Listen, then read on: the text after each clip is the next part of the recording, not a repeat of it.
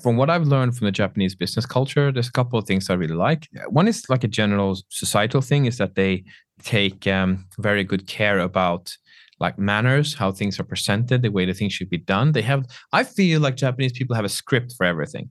Like for us in the West, I can sometimes feel like, especially with friends, like should I wave? Should I shake hands? Should I hug them? Should I hug my employees if we meet them? Like they're like it can be a little bit gray, like what you should supposed to do in different situations.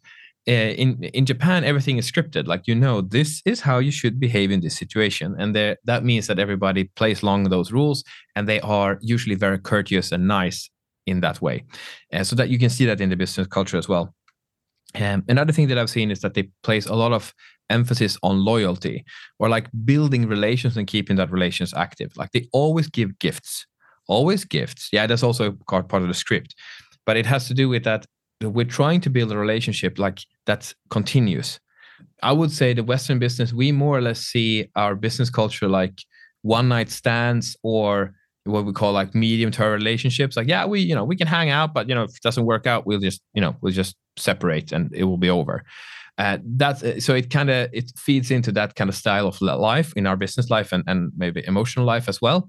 And in Japan, you can see much more emphasis on the long term culture between companies, that you're trying to find a setup where we could hypothetically work for a long time together. So that's why the vetting can take longer. Like, do I want to work with this collaboration? Does this collaboration make sense? But if it does, and they are happy with your work, like they want to first have potentially, will this work over time? If the potential for overtime work is like it will work over a long time, if the potential is there, then good. Then we can do an experiment and see, does this work? Do you deliver well? If you do, you'll get more. And if you do, you get even more. They don't like to change the supplier if they don't have to. That's a general business culture, that they're looking for long-term relationships where they collaborate and really have strong bonds between both the individuals who are involved in this project and the companies together.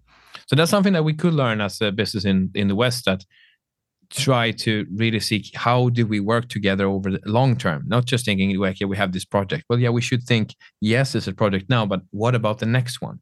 Like that's always their consideration. How do we take care of our relationships and keep both people in the relationship happy and keep it going for a long time? So that's some good things that I think in the West could learn from Japanese business culture.